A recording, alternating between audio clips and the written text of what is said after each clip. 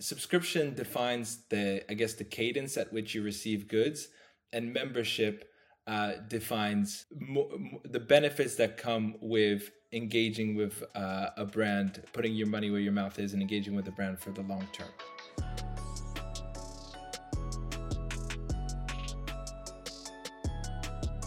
All right, folks, we are back from another ROAS all the way from France. We were able to wrangle Tim Masek, bring in yellow and sexy back to the internet with 1-800-DTC.com. Tim, thanks for joining the show. Yeah, pleasure to be here. Thanks for having me, Roba. Yeah, and for some of you that don't know, I just found this out actually offline. Tim's first language is actually French. He is right now living it up in the... Is Corsica considered the French Riviera? No, right? No, so French Riviera. It's beautiful, though. The south, and then it's an island off the south. Yeah, it's wonderful. Yeah. I my fiance wants to go there. It's very Como-esque vibes, right? Where it's like it's just stunning. Well, yeah, you've got the cool thing about Corsica is you've got the mountains and the beach all really close to each other. It's like super mountainous, but a tiny little island in the Med. So you were telling me you actually grew up because you went to school in the States, right? You went to NYU and then Cornell. Yeah. So I grew up in Europe. I was living. I was born in France, and then I lived in London for a number of years. And then because I have the U.S. passport, I was able to go study in the U.S.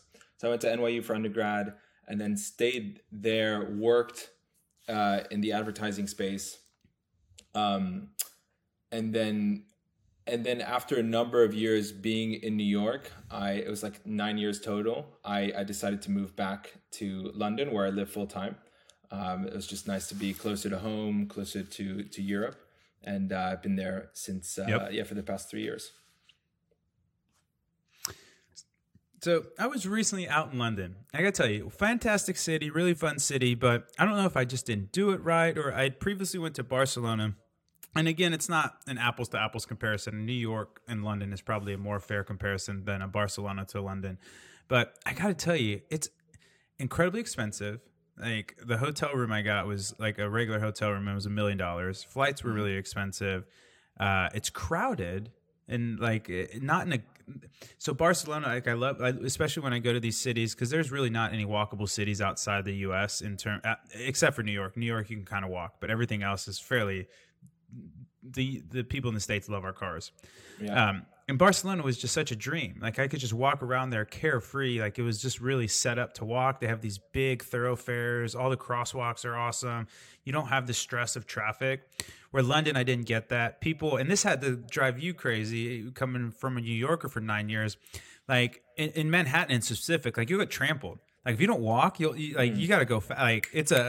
In London, people just stroll. You can't get around them. It was driving me crazy. I will give you restaurants, though. The restaurants were amazing. And possibly I didn't do the city right because I didn't go to the Palace. I didn't go to Tower of London. I didn't do the museum. Piccadilly Circus, that area is really cool. It was a cool vibe. But I don't know. Give me stand up for your city here because I was a little bit bearish on it. When I went, I was more bullish than when I left. Well, I mean, so you also went to Barcelona, and you have to know that you're in vacation mode. So when you're in Barcelona on vacation mode, it's a great place to be. And there's a couple other cities in Europe that are wonderful over the summer break. When it comes to London, it's a very livable city. That's the right word to use. It's a place where you'll find good business opportunities, good work opportunities. And you'll be able to have some sense of balance. New York, so you can compare it to New York in that way, and you wouldn't compare it necessarily to a Barcelona for those reasons. New York's also great for the work opportunities, etc. And as you said, people walk extremely fast. They do everything extremely fast, which is all the charm to New York. And that's why you want to be in New York. That's what you want to get out of New York. But for many people, there comes a stage in their lives when they say, okay, well, do I have to sacrifice all my balance for this? And for me, that happened a couple years ago. And that's why I decided to move back to London, which is still a fast-paced city, lots going on, but a lot more widespread and a lot more balanced. So the last thing I'll say on London to big it up is it's got so much to offer, and it's difficult to experience that on like a one-off. I'm trying to experience London as a whole. So it's a very widespread city. That I will give you. I think that was also something that I didn't really recognize where somebody's telling me it's almost like 2x New York, which is like bananas to me because New York is just such a massive metropolis. And so that's fair. And maybe that's what it was where I really wanted to live in my bubble of like, 30, 45-minute walk from where I was staying. So that's fair. I did get to go see, so Soho District was cool. I got to go to the OG Soho House. That was really cool. You guys love your little kind of clubs. So a friend of mine had, I think it was a homegrown club, like these just little kind of very inconspicuous houses. And then you go in them and they're just like these just gorgeous plaster everywhere, like very cool. So that was neat. But yeah, I don't know. It was just great cars, to be fair. So I had recently went to Dubai 3 or 4 months ago. I forget when. And Dubai is just crazy cars, but there's probably, on average, the cars are probably nicer, quote unquote, in Dubai. But the hypercars, like the real rare ones, I've never seen more than I have in London. So that was a treat for me. I'm a bit of a car guy, but I take your point. You're bringing me back around. I have to give it another shot and give it more of the breath. Harrods was crazy. That was one of the most incredible things I've experienced. Where the Dubai Fashion Mall was over the top, but Harrods.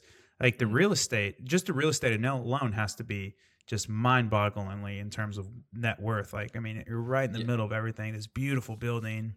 Yeah, Knightsbridge is like that's a very expensive area, and that's where you'll see all the hypercars. If I can ask, what's like your dream hypercar?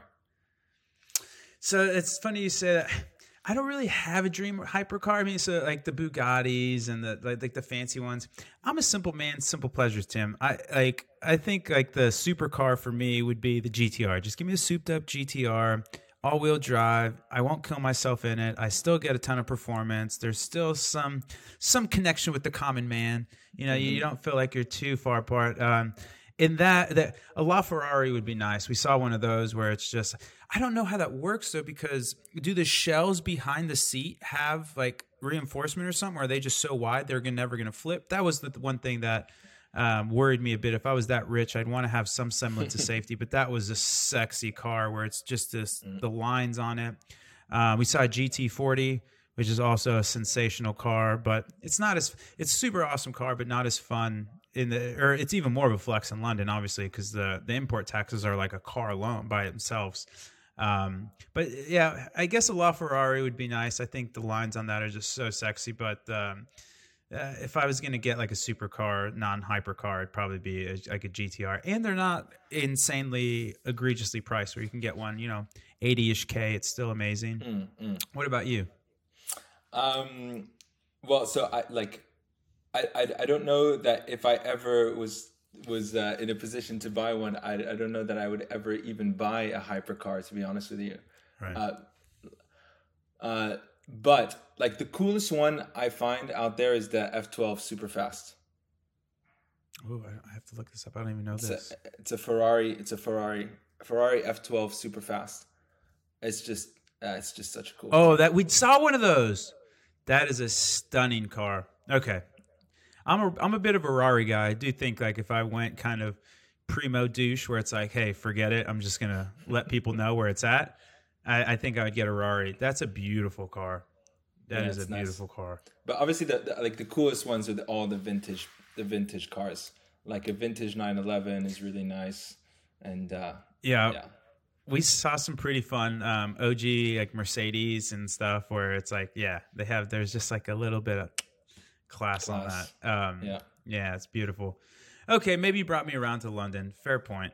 Do you like London more now than New York? Do you miss anything about New York? I miss a ton of things about New York, and I do. I love living in London. It's where I want to be right now, so I'm super happy there. And then I do go back to New York twice a year for a month every time. So I'll do 1 month in the fall, 1 month in the spring. Just because, well, I love the energy there. I have a lot of friends who live there. and there's lots of things happening in the world of e-commerce and related to work. So those are like three good reasons to go back. And yeah, I love it there. It's amazing. How did you get, I mean, NYU, Cornell, those are fairly prestigious universities. How did you get into marketing, advertising, D2C?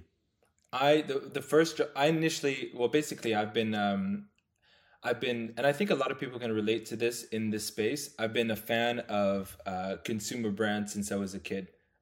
So I always thought I connected to a pair of Nikes in quite a strong way, and it helped me define my identity, for example. And that was not just with Nikes, but with a lot of different brands. And I don't think there's anything like wrong or like consumerist about that. I think it's just how I felt. And so when I went to university, I realized that I kind of wanted to learn what was the art to creating these powerful brands, and so that took me into the world of advertising. And then when I was in advertising, because I was also super interested in entrepreneurship, which is very related to tech, especially at the time, like that's all we spoke about in New York and all we saw. I said, well, I don't just want to do like big ads for big brands. I want to know what it takes to grow a brand in the same way that you're doing it with Triple Whale, for example. If I was to become CMO of a business tomorrow, what would I do? And that took me in the path of performance marketing, growth marketing, which is actually very much in its infancy. This was in 2014, 2015. So Yep. still actually pretty early. And I worked for an agency where the founder was one of the most knowledgeable people in the space at the time. And he taught me everything I needed to know about growth marketing. So I got the technical skill set there, and I was tossed in the fire with, complicated clients and all that stuff. So I learned to fend for myself and really learn these skills on my own. And that's when I started working on a lot of e-com businesses, because that was the early heyday of Facebook ads and all that stuff. So a lot of people are just trying to milk the machine, and I was helping them do that. So that's how I got from sort of university into the world of brands, and then into the world of performance, which is then correlated to the world of tech and entrepreneurship, and eventually all the way back around to 1-800-DTC and the kind of stuff I'm doing now. Yeah, that's actually a beautiful progression.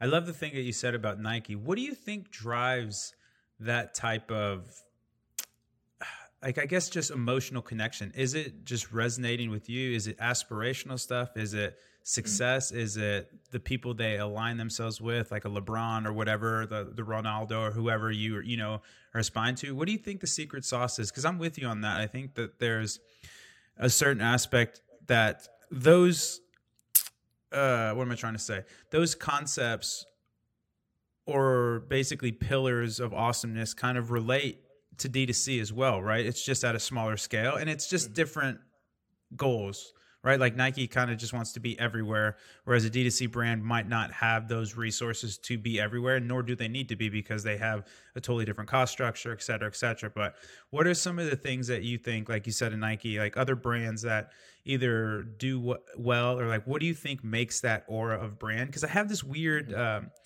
aversion to brand. I think brand's this really nebulous term, but it's also really important to create a brand. I just like to hear how people think brands manifest. Yeah, well, it's a very tough question to answer, and I think that's what I tried to set out in my career to at least understand a little bit better over time. But you're basically tapping into something that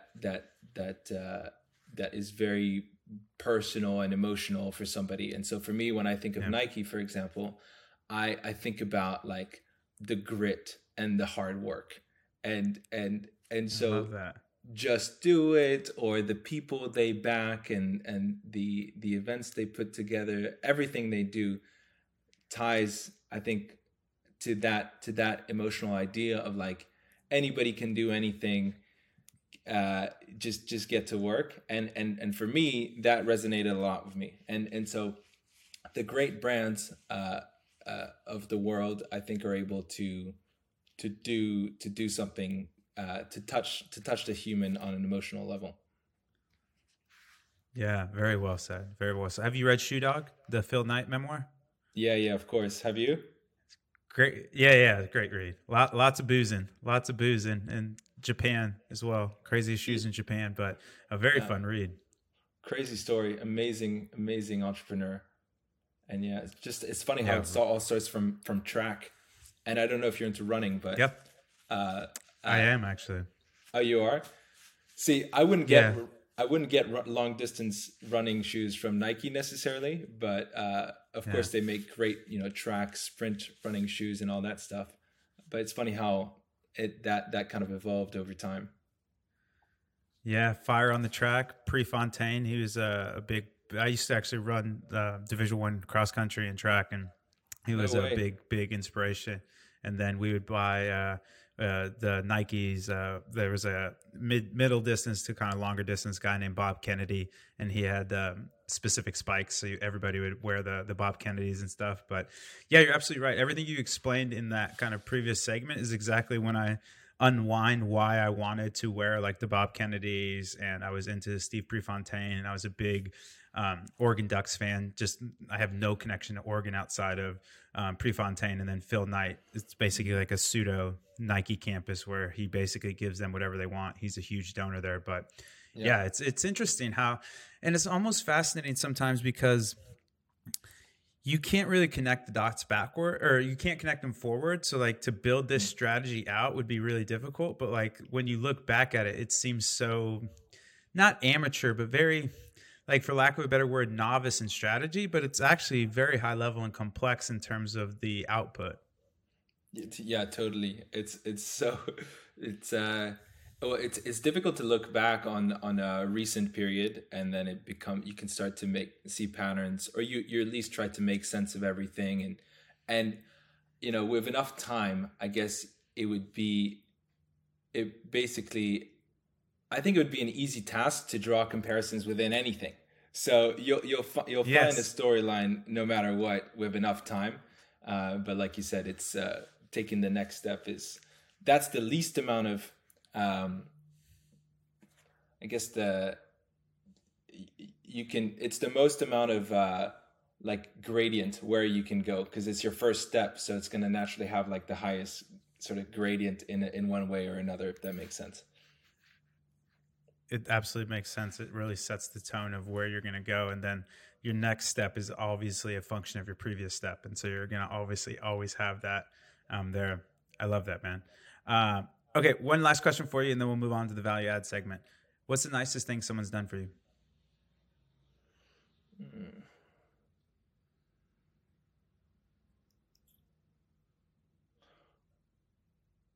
I don't know if I mean, so many.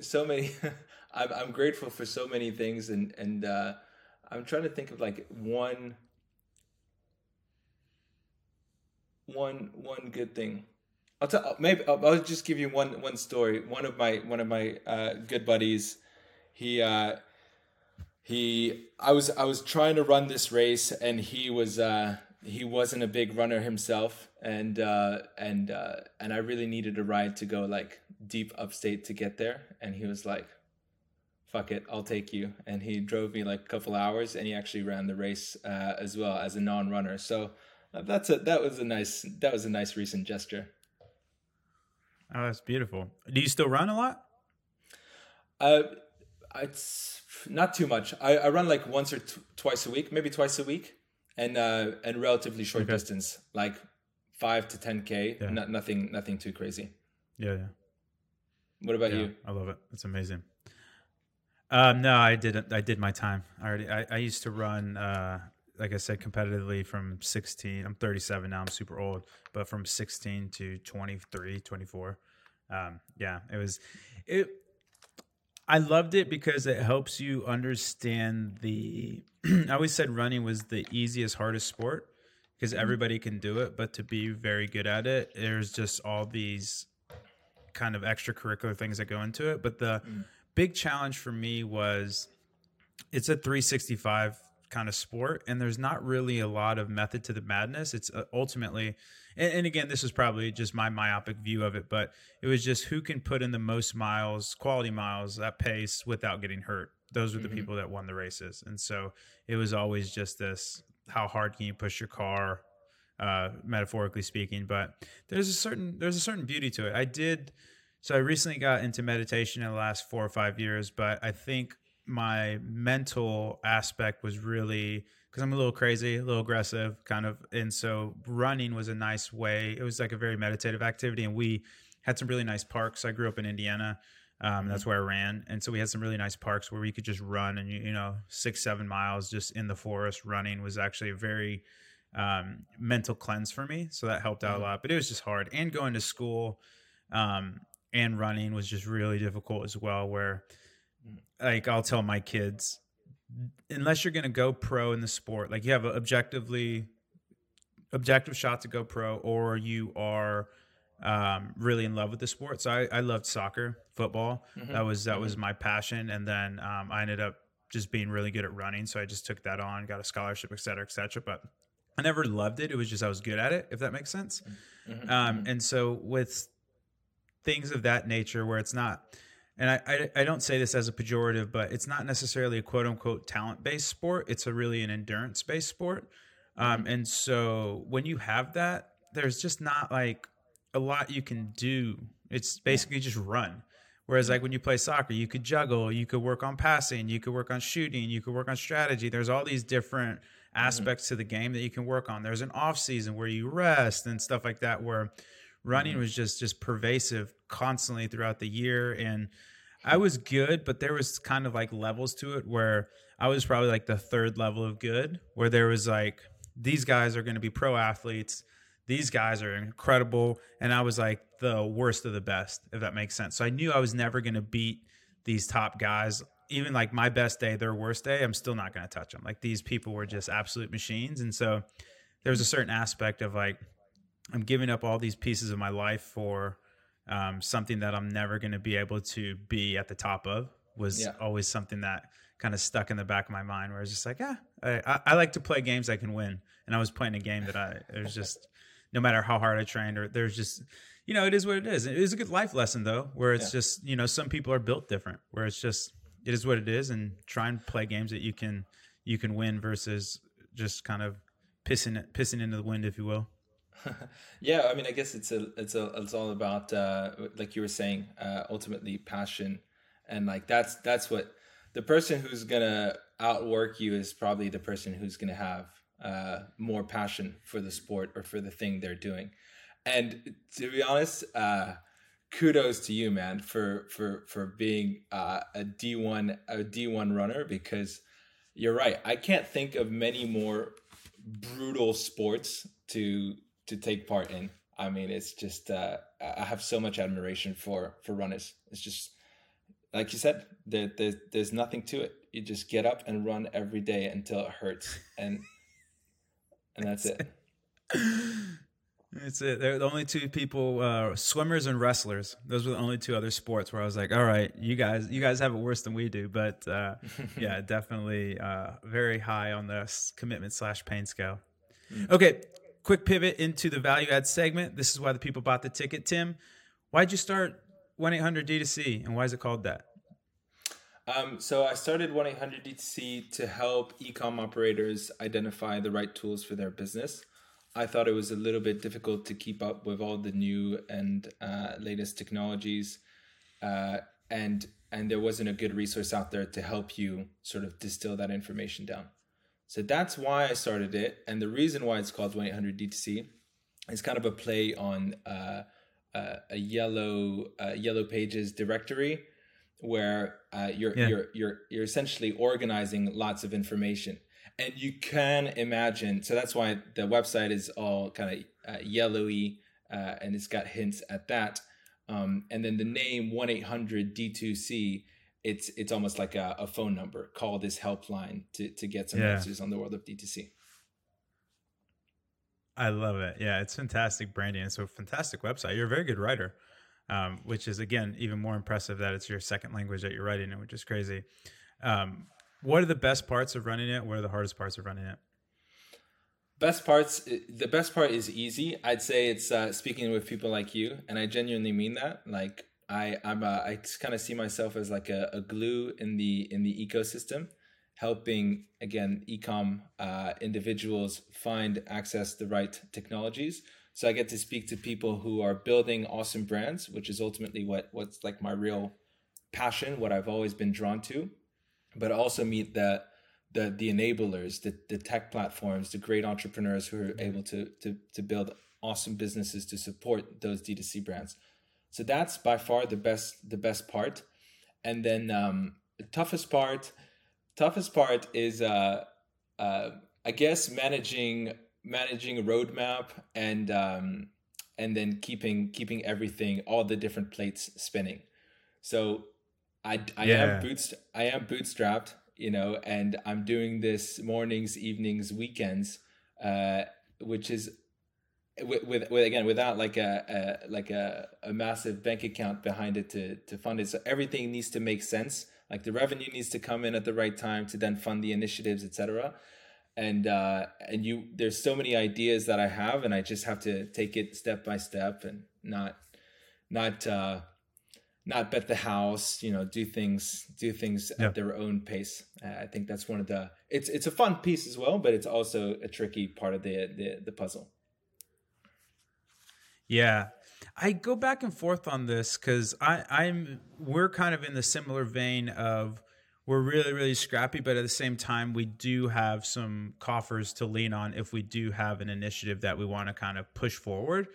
But I think there's a certain aspect of like there's something in economics called the resource curse. Like the more resources you have, it can kind of be like a horrible thing, especially if you don't have like a great government in place, blah, blah, blah. And I think there's something to be said about that a little bit in D2C when people raise too much money and they just are looking for ways to spend the money versus looking for ways to push forward business objectives. And then they realize, okay, I need X or Y or Z resources. Mm-hmm. I think it's nuanced, but there's a certain flip where it's like, at a certain point, like for example, like a CMO, like when you get all this money, there's a certain pressure that you feel to spend it, right? Where it's like investors don't give you money just to sit on it. Like they want you to deploy the capital, but at the same time, you need to be deploying it in a really efficient manner. And so there's this really nice tension that you have where sometimes I think when you have so many resources, you lose the scrappiness that got you to the place that somebody wanted to give you resources. So it's a bit paradoxical. Do you feel like that? Or do you think like if you guys had more money, it would be roses and butterflies? Yeah, no, I definitely agree with you, like wholeheartedly. And I think it's a really nuanced and tough discussion because obviously having more resources is a good thing. So yes, right. You want more resources, but you want to stay scrappy. So finding that balance is tough. And I will say this, something I've been thinking about, it's nothing too deep, but like I've been on a few demo calls recently with very large tech companies, and you meet some individuals, or you kind of get insight into the org structure, and you're like are we just adding red tape for no reason? Yes. Like, does this need to be there? And that's obviously money and resources that they're spending on extra parts of their machine. And it might not always be money well spent. But the reason they have that money is not necessarily because they've raised. It could ultimately just be, I mean, we could talk about like a Google or like a Facebook. Mm-hmm. With the Facebook reps that I don't know if you've ever had the pleasure of speaking with, etc. But it's not because they've raised. It's just because they have so much money, and they have so much money because they're tech platforms, and tech platforms have the beauty of scaling like disproportionately faster than the people, the manpower behind it. So when you have all that extra cash from your revenues, etc. You're kind of just like, well, why not hire 10 people in this department? And then you have a department that doesn't really move the needle. And so it doesn't always have to be tied to, you know, VCs are bad and it's bad to take VC funding and all that stuff. It could also happen from revenue. That's a really prescient point. The other thing too that I would say is there's a certain assumption that when you hire more people, things can become more efficient. You're going to move faster. And if anything, I found the opposite, where there's a certain aspect of, for sure, like so for example, I was basically running the Triple Whale marketing department by myself up until February. And then we started hiring people. And then there was like this, oh yeah, there's more hands on deck, blah, blah, blah. But there's a certain aspect of, to your point, of like that weird 10-person team of like, what is everybody kind of doing with their day? There's a certain aspect of like just adding headcount for headcount's sake or hiring into the future. I think can be smart in some senses, but that's predicated on the fact that you know what the future is going to be. And then two, we've experienced sometimes where, and again, this is early stage startup, so you just have all sorts of very unique experiences, but sometimes just hiring or more headcount means less efficiency, means less productivity. And it's very, again, kind of paradoxical in that sense of like, you have more people doing less work. And so that's kind of a place where it really helps to, again, going back to like those scrappy roots, I think is really, really pressing. I love the VC idea that's a really good point. Like resources aren't necessarily inherently bad, but they can give you the ability to fake your way into thinking you're being productive when you're actually just lighting $100 bills on fire. Yeah. And I think it's tough for everyone. It's not. It is tough for everyone. It's a challenge that most businesses will incur, and no one yet necessarily has like the silver bullet to solve it. Yeah, no, very well put. So you're rubbing up against a lot of these D2C founders, these D2C creators, all of this. What do you see some of the kind of biggest mistakes that you encounter with these people? Like, do everybody's, oh, man, I wish I wouldn't have done that, or this is something that in the future I won't do again? Yeah, good question. I think there's maybe two things that I can call out. Well, one, the D2C game is incredibly difficult. So ultimately it comes down to grit and passion. To go back to one of the earlier points, those are going to be the founders that stand the highest chance of winning. But the first mistake I might see is people not focusing enough on uncovering like where they fit into the world. Why should, love that. Yeah, why should people go here instead of there? And just, it's not because you managed to get a couple thousand orders in your first 6 months that you've secured your place in the world, in the way that other established brands have. So just taking those orders for granted and not digging further as to understand the psychology of the purchasers behind it is probably a mistake. And then a mistake that I enjoy talking about a little bit, because it could be paradoxical with the line of work that I'm in, but it's beefing up the tech stack too much, too early, and adding on too many costs. So we could talk about the tech stack. Ultimately, the costs on a tech stack, they're not going to, yes, they can break the bank in some instances, but it's not going to ruin your business necessarily. And it's easy to turn on and off. But so you could make a bigger point about spending in general. And we were just talking about human resources, hiring too many people who don't necessarily have a role that's fully secured. But to go back to the point about tech stacks, because again, I do think it's interesting with my position in the market. I've seen great businesses, and I've interviewed fantastic businesses who have gone really far with super lean tech stacks, because ultimately a tech stack is not necessarily like a revenue driver. It's more like helping. It's like an operations component. It helps you run your business more efficiently, get more insights faster. So well put. And so don't go crazy. Don't go crazy shopping, which people rarely do. But I do encounter some instances where people ask me like, "And what should I do for X?" And I'm like, "Well, you probably don't need to think about X until 6 months from now." Man, I think that is so on the head, and it sounds funny coming from one of these people living in the tech stack with TDAB.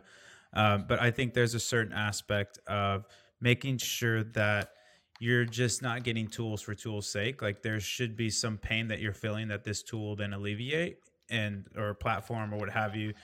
Because I do feel like there's like I know a guy that's doing some really cool kind of return stuff, and the businesses he's working with are massive businesses, and two of them are still literally operating off of spreadsheets. I'm talking multi-billion-dollar companies, and the whole company's still run off a spreadsheet, which absolutely blows my mind. But to your point, there's a certain aspect of maybe they should find a tool set that they can move into. But I think that's a really great advice where you can get into some really weird quagmires, especially too if you get into like 6 or 12-month contracts where it isn't as easy to turn on and off. And you're like, oh man, I'm on the hook for $5,000 a month for a tool that's not even making my business any better. And I'm just bleeding this money. I love that. That's a really, really prescient point. And actually even more to your point, more realistically, when you're talking about 5 to 10 months contracts or more, you're talking about agencies, and yes. founders do make that mistake quite a bit. It's hard to meet a founder who has never been burned by an agency.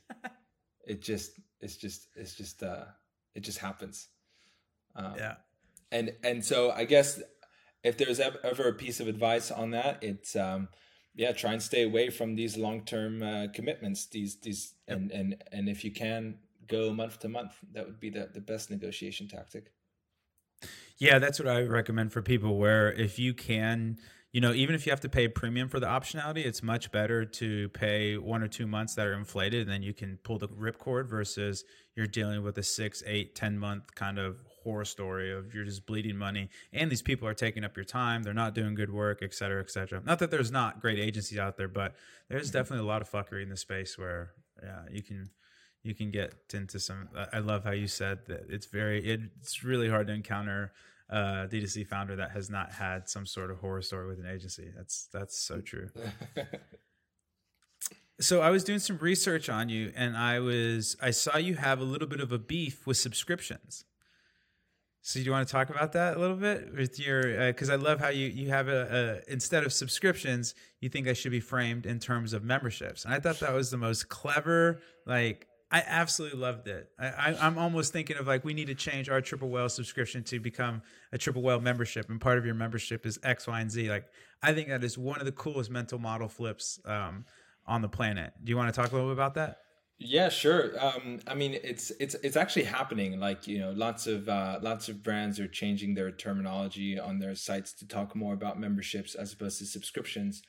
I think a subscription that's almost like the business model term that a company like Spotify or Netflix might use. And but when you're dealing with a brand, you're dealing with something emotional, something that you want to feel a part of. It's much nicer to be a part of a membership. So subscription defines the cadence at which you receive goods, and membership defines the benefits that come with engaging with a brand, putting your money where your mouth is, and engaging with the brand for the long term. That's the rough idea behind all of that. And so the one example I often talk about in terms of memberships, and you might know this brand too, they're called Rafa. They do cycling gear. Yeah, okay. Peripherally. I know them peripherally, but not super in depth. Such a cool business. I mean, they're not necessarily a DTC darling because they're not known for that, but they make cycling gear for super enthusiasts of road cycling. And they've got these retail stores in lots of different locations. So in London, in New York, in SF, all over the world. And as part of a membership with Rafa, you can buy premium gear that's all pink. And so when you're out on the road and you're seeing somebody rocking the pink Rafa gear, you're like, oh shit, you're legit. You're a legit cyclist, and you're a real diehard Rafa fan. And I can spot you from a mile away because you're wearing fuchsia pink, and also I can start a conversation with you. So that's one of the perks. The other perk you get is you're traveling. Rabah, you're all over the world. You were in Barcelona a couple of weeks ago. You love cycling. Go to the Rafa store, and as a member, you can rent one of our bikes. And their bikes are premium. super premium. So you don't have to haul your bike all the way from Austin to Barcelona to go bike riding. You can get a very premium bike as part of the membership. That's the second benefit. And the third benefit is once you're done cycling, typically cyclists, or at least there's a myth around that. I don't know if it's a myth or if it's reality. You go for coffee. You go for coffee with the people you went on a ride with. And so they have a coffee shop. And guess what? Coffee's on the house if you're a member. So for me, I'm like, if you're a DTC brand trying to build community and all that, you want to build membership, and it has to kind of look like that. And one of the components of that, you talk about loyalty and the other components that get tacked on to subscription and memberships. That's definitely a part of the equation. And then there's this whole another topic, because I do think you're interested in the crypto space, the token gated experiences. Yeah. Where you get access to custom gear because you're a token holder. This is what's happening here. You're a member. You bought it online. There's no crypto or blockchain component at all, but you bought the membership and now you have access to the pink gear. And that's a token gated experience on its own, which I think is a good model for the future.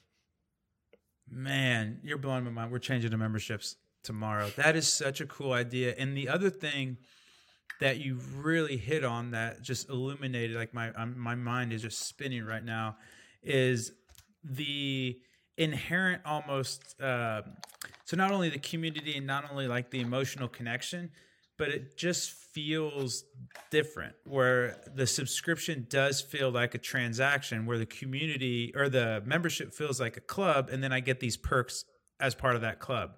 And so like a transactional relationship versus something built off of a community, and then because I'm part of that community, I get X, Y, and Z. It sounds like it's the same thing, but it's totally different. I'm not doing the math of like, okay, cool, this subscription gets me 3 cups of coffee, blah, blah, blah. I'm like, oh man, I'm part of this community, and these are all the perks that I can take advantage of to help either cement my status in the community, to connect with other people that I care about that are interested in the same things that I am, or to have access to exclusive things that nobody else has access to. Man, I love that. That's a big epiphany for me. That's a big mind shift. That's very well put. And another thing to kind of cement all of that to maybe think about is a subscribed customer is not they're not just people are seeing maybe a subscribed customer as a higher LTV customer.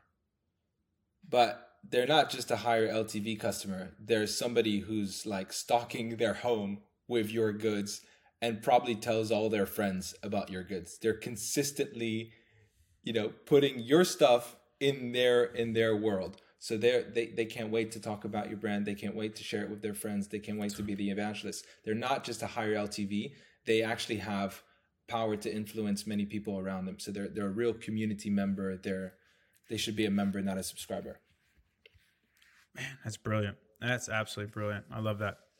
How do you see the next 2 to 3 years unfolding in e-commerce? I think,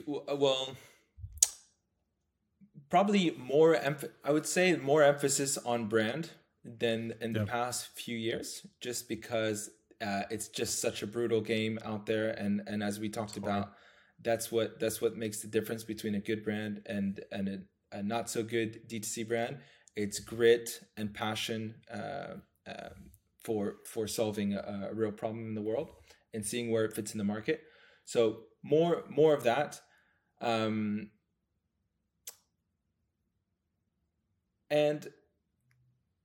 I think like more sophistication of the space as a whole. We're still in the early days. Triple Whale is how many years old? Like a year and a half? Not even, barely a year and a half. Really, maybe 6 months of actual like really being around. How crazy is that? And you guys are such a huge player in the market, and you have such a great solution. In the next 2 years, can you imagine how much more progress you're going to make after that? So more sophistication, and we'll get closer to what we were just talking about with Rafa, for example, to actually enabling those types of crazy custom experiences and making those available to the everyday merchant on Shopify. So more sophistication, more focus on brand. Yeah, I totally endorse those. What about marketplaces? You've written in the past that marketplaces seem to be a big trend. Do you see those still cropping up, or do you think those are kind of going to go away, or like kind of? I think Nick Sharma does something where he's aggregating some brands.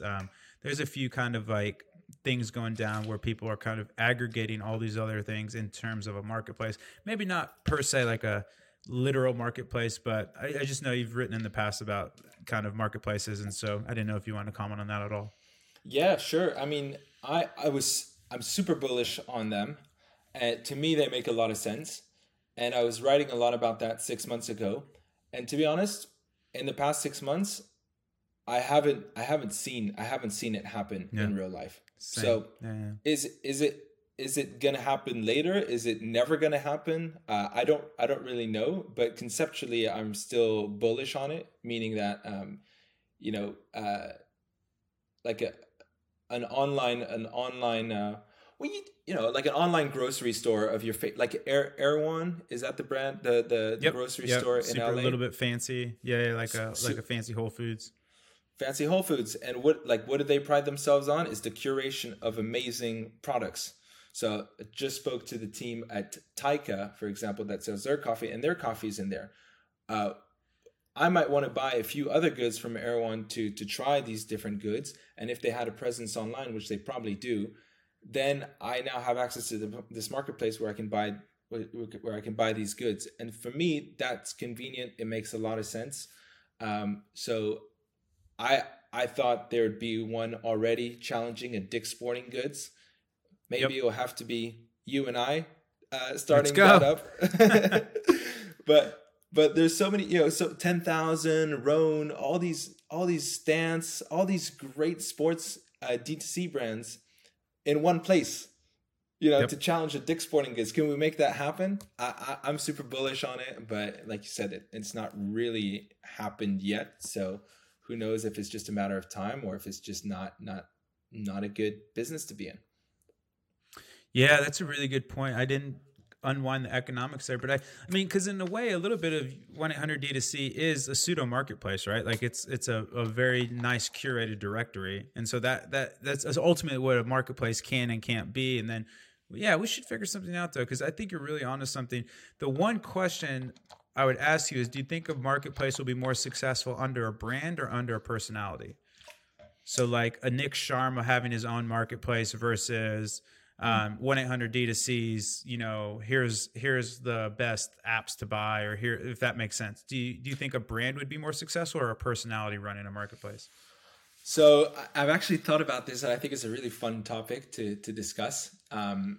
2 points. One, I think it would be a brand, because a person will only be able to represent themselves, and so because a person has unless they're like an athlete of everything, they wouldn't be able to really provide a legit marketplace of sports goods, for example. So I think a brand would be able to do that. And how fun would it be and how easy would it be to sponsor athletes to support you as a brand of the marketplace? Because you're just giving them Stance, and you're giving them Roan, and you're giving them all the cool D2C sports brands, but it's from you. So they're representing you, and they're an athlete of you as the marketplace, yet they're rocking all these different brands. So it's easy. I would imagine it's easy to find influencers who want to be a part of that, because they get goods from lots of different brands. So that's one part. But the part about the influencer, this is something I've been thinking about a ton. And actually, Adrian Alfieri, if you've ever stumbled upon him, he's a writer. He runs his own content marketing agency called Verbatim, and he interviews a lot of founders in a series called The Proof.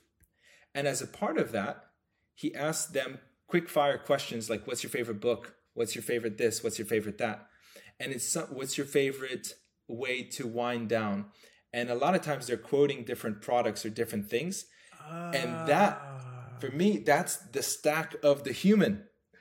And I think Rob has got an interesting stack, and I think somebody else might have a very interesting stack.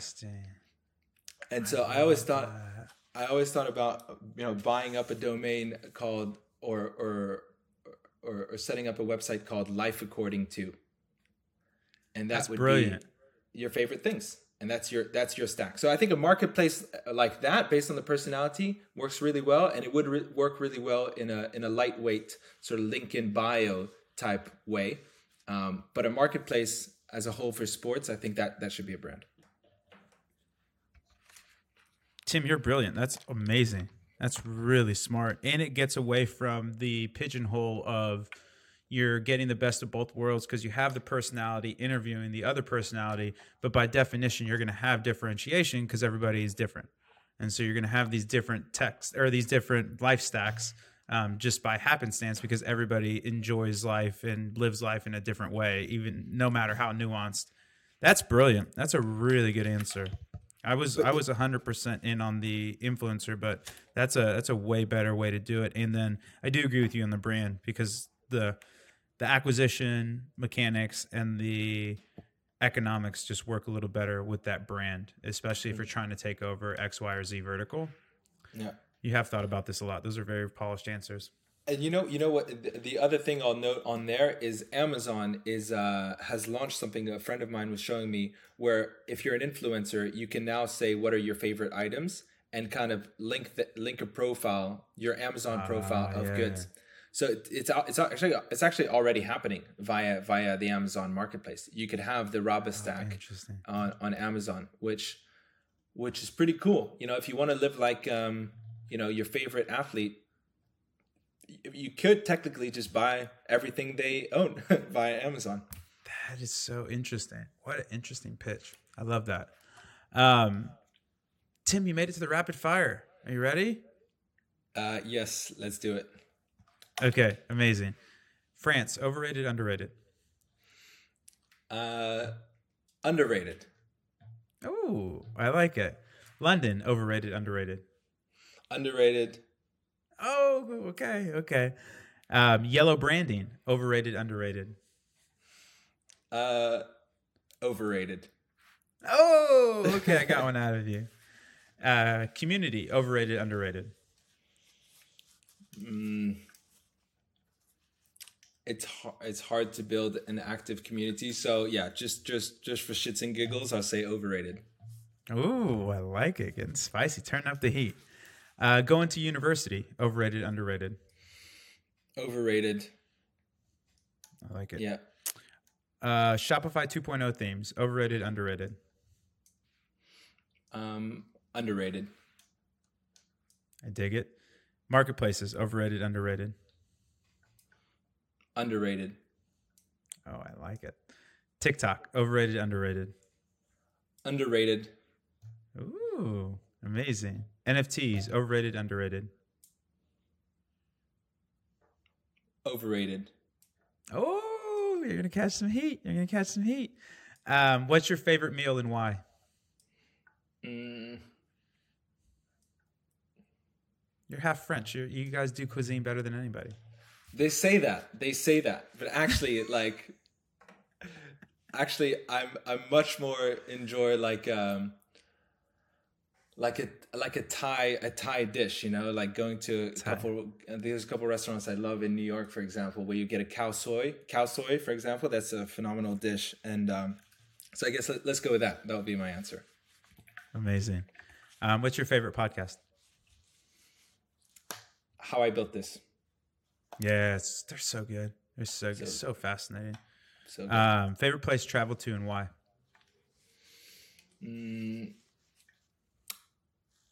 Love going to New York now. I guess now that I don't live there, I love going to New York. It's just the energy's there and the creativity's there. It gives you a boost of everything. I totally with you. My only pushback on New York is I would burn up there. Like, it's just so energetic, but there's no way for me to turn off. I have a horrible time of like stepping out of the fire, and I know I would just disintegrate there, but I love it. Manhattan, Brooklyn, all of it is just a really, really good vibe, but it's too much for me sometimes. And I hate the cold. Yeah, you said place to visit. So I guess to visit, I'd still say New York, but I agree to live, maybe not so much. That's challenging. All right, last one. If you could have dinner with 3 people, dead or alive, fictional or non-fictional, who would they be? So there's a 4-person table. You're sitting at the head. You have 3 seats to fill. Who's getting the invite from Tim?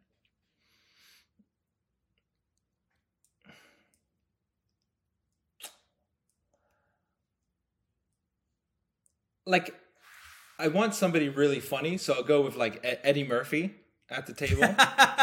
I think you're the first person that's chosen a comedian. That's a great point. Humor is such a diffuser. It's a really good point.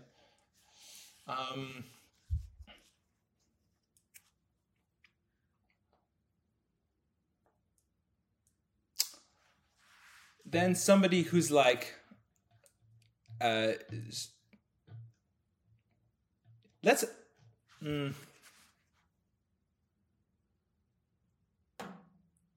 I mean, you know what? I've never been asked this question, which is quite funny. Yeah. Give me like a Jean-Michel Basquiat as well. I want an artist in there. Be very cool. Very cool. I just got to see a couple of his paintings when I was in Barca. Spain. We went to the Guggenheim in Bilbao. Epic. Very cool. Epic. Yeah, very Epic. cool. Okay, so you got Eddie, Jean-Michel Basquiat, Eddie Murphy, and then I'll go for an athlete. I definitely want somebody there.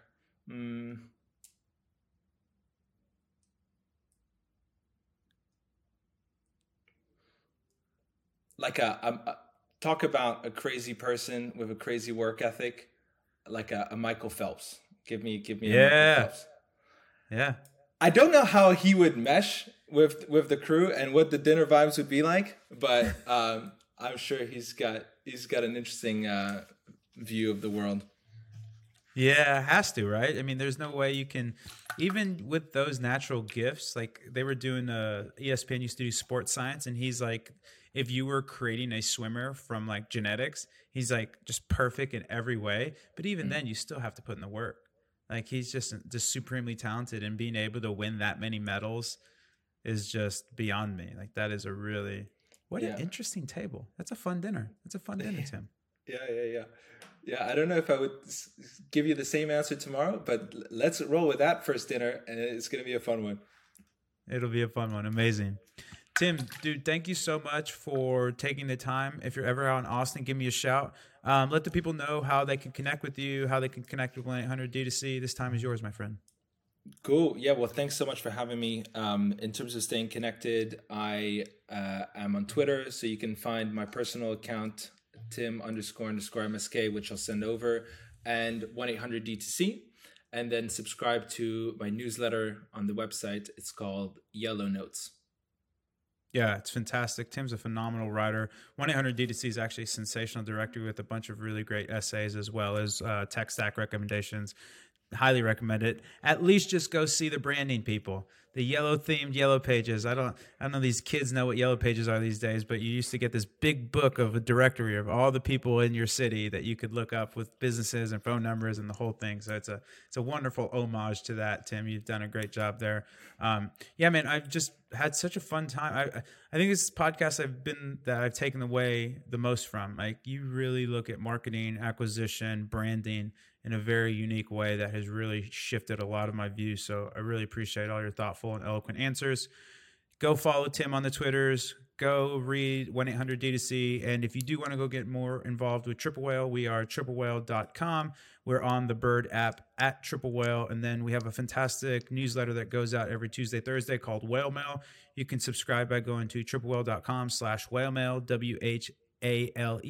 WHALEMAIL. Tim, thanks so much again. You crushed it. Appreciate you taking the time from France. And then, like I said, if you're ever back in New York, we'll connect. Or if you ever make it to Texas, we'll take you out for some drinks, have some fun. Awesome. Yeah, thanks so much for having me, Rob. A big fan of yours and also the Triple Whale fam. So appreciate it.